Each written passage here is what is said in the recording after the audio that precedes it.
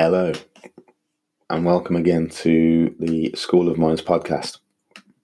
This is the third time I'm trying to record this podcast now, because the other two times the microphone didn't work, so I'm hoping this works this time. Otherwise, I'm going to hoist this MacBook and fling it straight out of the window. I apologise, I didn't want to get this podcast started off in an aggressive way, but this is where we are, so that's where we'll be. Thank you to all of those people that have streamed the show previously. I can't thank you enough. If you can, like us on whatever social media channels you got, whether it's Instagram, whether it's YouTube, Pinterest.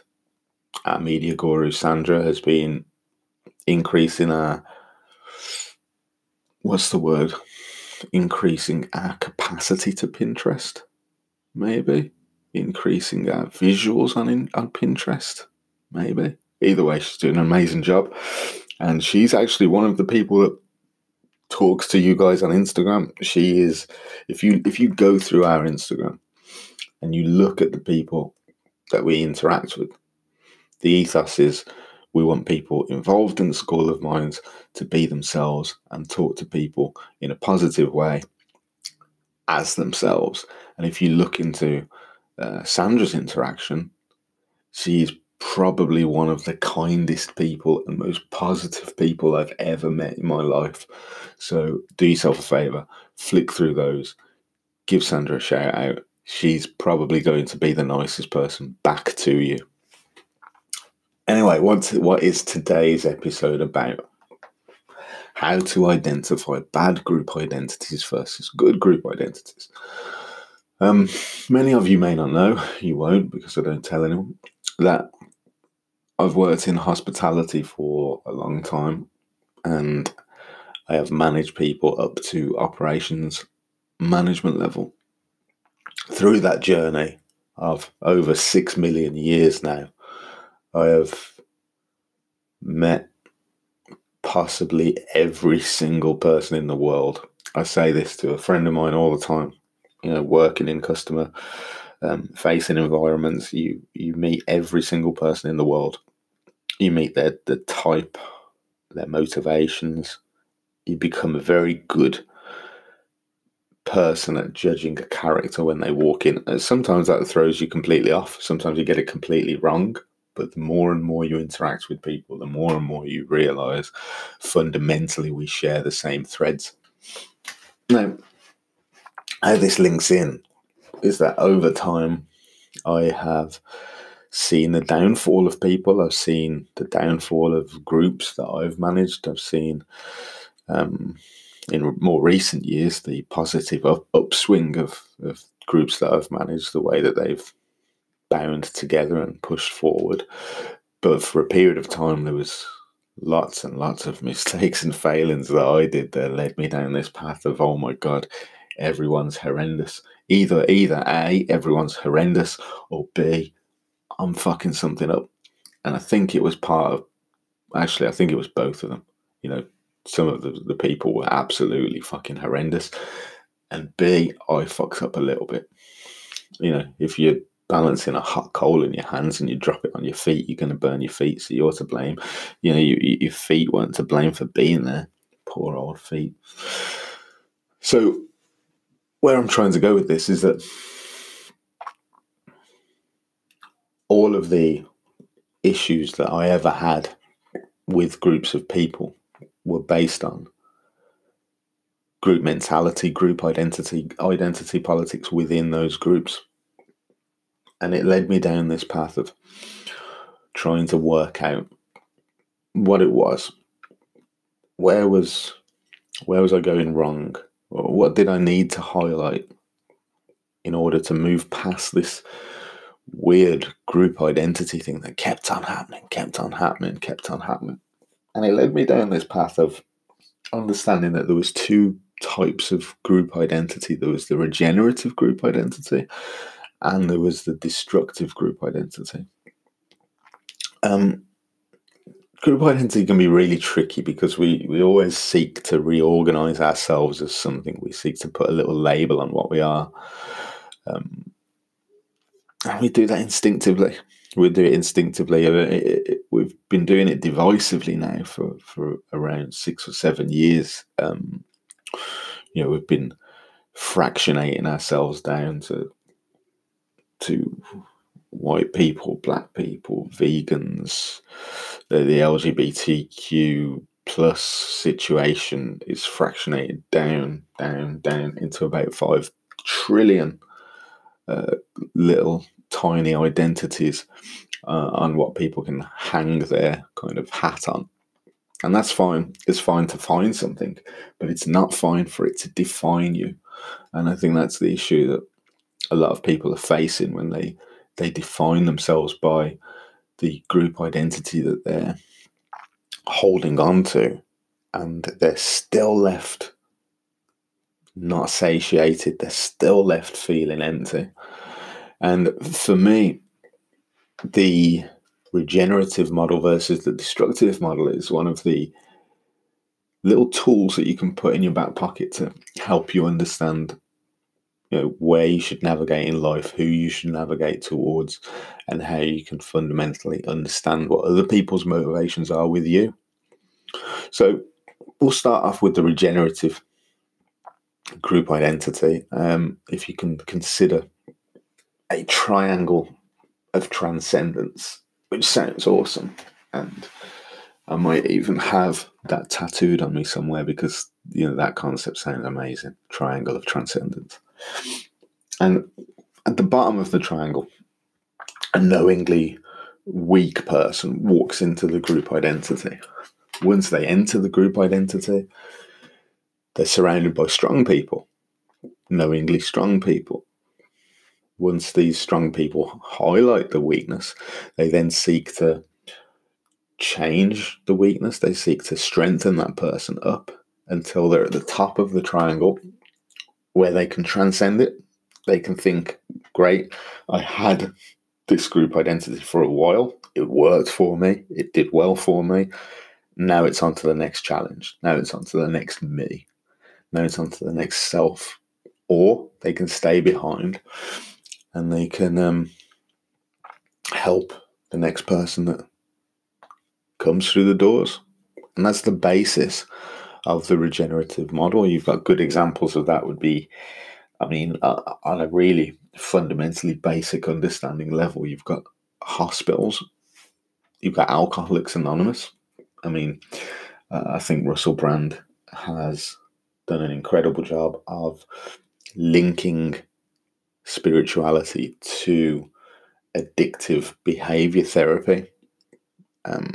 And that is a model that very much seems to help towards transcendence. A very well put together friendship group. We're not talking about numbers. We're not talking about slinging likes on Facebook. We're not talking about little hearts that pop up on Instagram. We're not talking about token ridiculous messages to people to just say, "You all right?" "Yeah, I'm all right. I didn't need you to ask me." We're talking about actual friendship groups. We're talking about people that inquire, people that ask you where you're going with life, what you want to do, why do you feel scared, what's wrong. People who get to the heart of you and not just skim past the superficials. Because you'll find with people who just skim past the superficials that they're not asking you questions. They're waiting for you to finish answering questions. There's also the gym. The gym can be a great group identity, and a martial arts club. Me and a few friends of mine have gone through the journey from white belt to black belt, and the way that transforms you, it can very much be possibly the perfect regenerative group identity model. And from the outside looking in, people would think it's terrible that you're getting beat up all the time. You're having to spar people. Well, that's just the struggle, isn't it? That's the struggle, and it's a controlled environment, and people are helping you all the time, and there's a beautiful camaraderie between people. But that's just the struggle. You got to go through a struggle to get somewhere. You don't get transcendence without doing some fucking work, doing some heavy lifting. You got to do it. Bad examples, drinking buddies. I mean, drink as a whole, alcohol as a whole, kind of vehemently against. I don't mind if other people drink, that's fine, that's up to them. But drinking for me, I've only ever seen the decline of people through it. Only ever seen the decline. I've never seen, nobody has ever come to me and said, Rich, I gotta tell you, man, I know all this stuff that you do and all this stuff that you believe in is great, but I opened up a 24 pack of beer the other night, and as I fell asleep, I transcendently saw Jesus. And, I'm all good, man. I'm all good. I just wanted to tell you that 24 Budweisers and everything's fine. Nobody has ever said that to me because it would be ridiculous. Ideologically possess pursuits that can put you in the frame of bad group identity, a destructive group identity, extreme versions of things, extreme versions of anything that seems fairly tolerant, accessible, and interesting. There's extreme versions of everything. I mean, you take veganism from maybe 10, 12 years ago. It was all cool. It was all cool. Vegans was cool. And the extreme versions of vegans, militant versions of vegans, are now fucking up for everyone else. I have some very, very beautiful, nice vegan friends that really care about animals, as all nice humans should, might I add. And they always get annoyed by the intolerance of some of that community. Even political debate, people that are heavily into politics, there's no problem being into politics. But fuck me, the amount of people that are so into politics that it takes away their personality. It takes away their idea of themselves, that then they just become this aggressive kind of. No one who's into these things are ever looking at the positive side of it, are they? They're never. Like, if you listen to someone who's really interested in politics, they're never talking about the ideas behind the politics that they like. It's always against the politics that they despise. And this can also lead to brainwashing. I mean, there's a film, The Brainwashing of My Dad, by Jen Senko. And it's about this lady's dad who, when she was younger, when she was just a little girl, he was a wonderful man. He was very tolerant. He was very kind. She tells a story about when they went into, I think it was in New York City, when they went to New York, and he stumbled upon a homeless man who asked him for change, and he referred to him as Sir, and stayed humble, gave him some money, and hoped that it was okay. And then 40, 50 years later, she's seeing her father brainwashed by people like Rush Limbaugh and Fox News and all of these kind of politically charged, divisive media outlets that absolutely changed her father's mentality. And that's exactly the same as what can happen with us. It's exactly the same as what I mentioned before about, you don't know you're going to be obese until it's 2 years later and you start to realize you've added 7 stone on. That's just something that happens with your brains as well. You can go through life thinking that's okay. I mean, that's not causing any damage. It fucking is. It is. Like 3 years down the line, your brain is going to be fried, man. It's going to be fried simply because you didn't take the time out to recognize the things that were going wrong. Any groups you're a part of that prey on your lack of willpower towards things, for example, gambling, drinking, drugs, any group identity based around these things are a destructive group identity. And to go into that why those things seem to be able to grasp a hold of you so hard is because they're left unchecked. They're left completely unchecked. Things that you like, you think about all the time. Things that you like, you pursue all the time. Things that you don't feel that good about, you usually distract yourselves from. There's a great quote by John Locke: "What worries you masters you." And I firmly believe that's true. What worries you masters you. So in the destructive group identity, we've got entering the transcendent triangle, although it's not called that, is it? I need to think of another name for this version of the triangle. I mean, it's definitely not transcendent, but entering the triangle, you enter it thinking that you're strong. You think that you're strong. It's only when you enter the triangle, when you enter the group identity, that you realize that you're weak.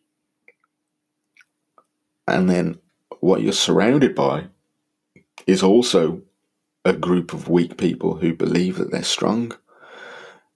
And nobody's talking about it. And nobody wants to leave, because if they leave, it means they'll be weak again, because they've highlighted that they're weak inside the group identity. And this is what occurs. If you can enter a group identity knowing that you're weak and you want people to help you become strong, that's great. But if you enter a group identity thinking you're strong and then you're actually weak and nobody notices, that's terrible. People have been in those situations for years and years and years and they never get out. That's your quiet drinking buddy who sat down opposite you, who doesn't say much, he just stares at his fucking drink. That's what that is. You need to get out of those group identities as soon as possible. Those group identities are people that text you and you look at the phone and you think, fuck, I don't want to talk to them. I can't be bothered. This is terrible. That's those group identities. You are being complicit in it if you act like that with those group identities. You have to recognize the difference between a good group and a bad group. Because if you don't, you pay for it with your soul. There's no other way you pay for it. You pay for it with your time. You pay for it with your personality because you have to put a mask on. You pay for it in ways that you can't comprehend that all seem so simple because it's not paying it with physical money. And physical money is physical money. It gets you stuff. It gets you rent. It pays your bills. But there's another currency inside you that you need to grasp a hold of in order to have a good life. And it's nothing to do with money. You've got to make sure that you take the precautionary steps to be able to understand just where you're going. And more importantly, not just where you're going, but what the people around you are motivated by. What are they motivated by? What's their currency? What are they getting out of it? When a friend of yours goes to the toilet, what are they talking about? Are they talking about your friend? Think about it. That's the currency that they're rolling in. You really have to be careful of the group identities that you become part of. As I say, I've managed and led people through many varying terrible situations, really, when I come to think about it. Really awful situations. And there was key members of certain teams over the years that really had no other notion but to create a destructive group identity because they weren't the center of attention. And you'll encounter these people all the time. They usually come across as the most kind, most empathetic people that you can meet. That's by design. That's not them authentically. Them authentically are usually bitter and twisted and down and disheveled. That's not them authentically. You know when you meet someone authentically because you feel it in your fucking gut. You feel it in your gut and you want to be around that person. Authenticity is like a magnet.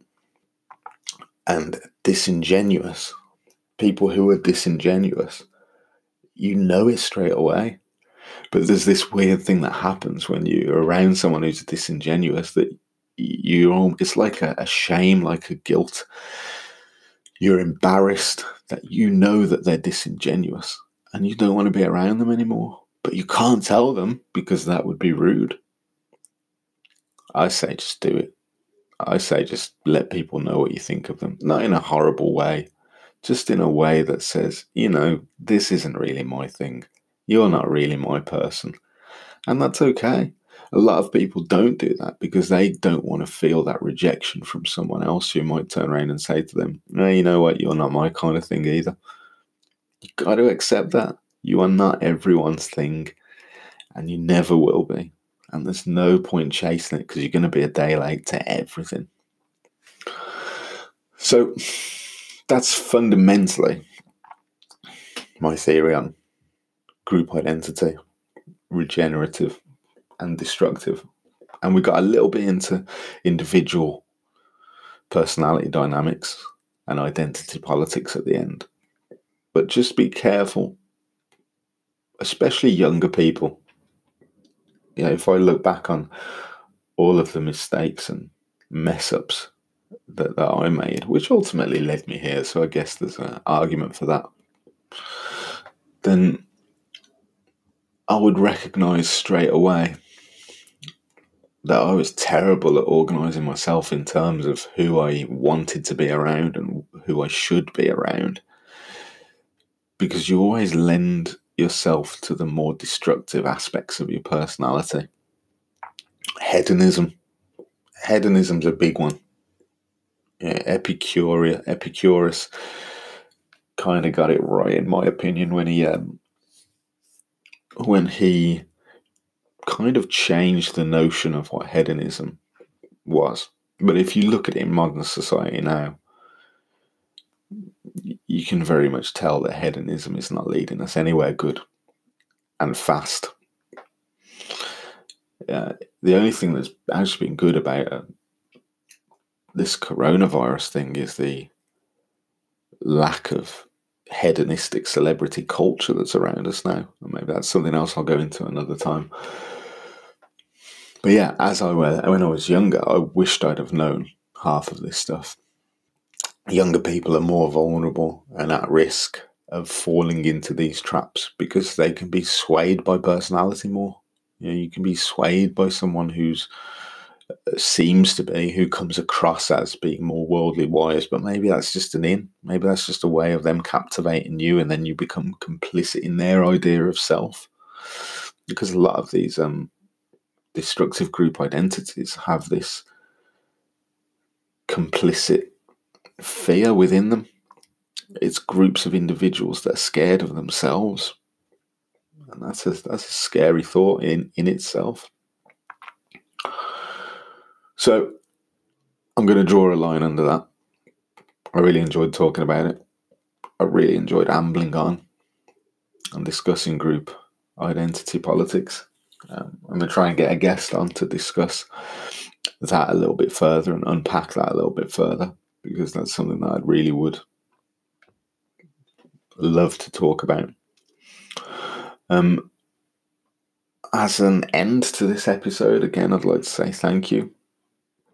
Again, I'd love it if you went over to the website schoolofmindco.com, checked us out on Instagram, on Pinterest, had a look at some of our cool designs. As I say, we've just released a really cool Stoicism Metallica design one. Have a look on our YouTube channel. There's a great lecture about Marcus Aurelius on there. And yeah, just generally tell us if you like it. And if you don't, that's fine. You don't have to tell us though. You just keep it to yourself. Anyway, as always, thank you. Be your own friend. Speak to you soon.